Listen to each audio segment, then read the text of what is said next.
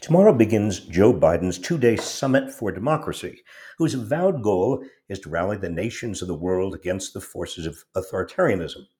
Some of the authoritarian forces that pose the largest threat to American and other democracies of the world are homegrown in America, such as the former guy's big lie and refusal to concede the 2020 election, his attempted coup, his instigation of the deadly January 6th insurrection, and his open encouragement of Republican state legislatures to suppress votes and take over state electoral machinery. And then, of course, the GOP's willingness, if not eagerness, to go along with all this.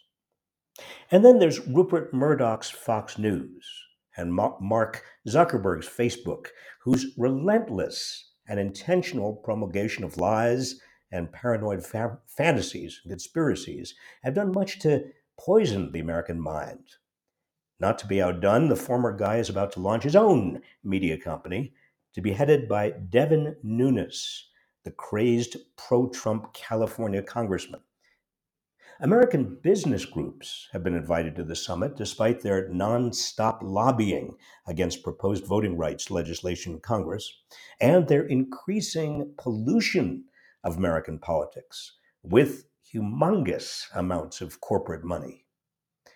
Small wonder that Freedom House's 2021 Freedom in the World report, which scores countries on a scale of 0 to 100, has given the United States a score of 83. That's a major drop from America's score of 94 just a decade ago.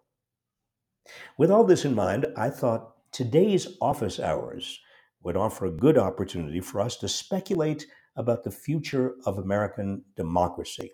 So please answer this question.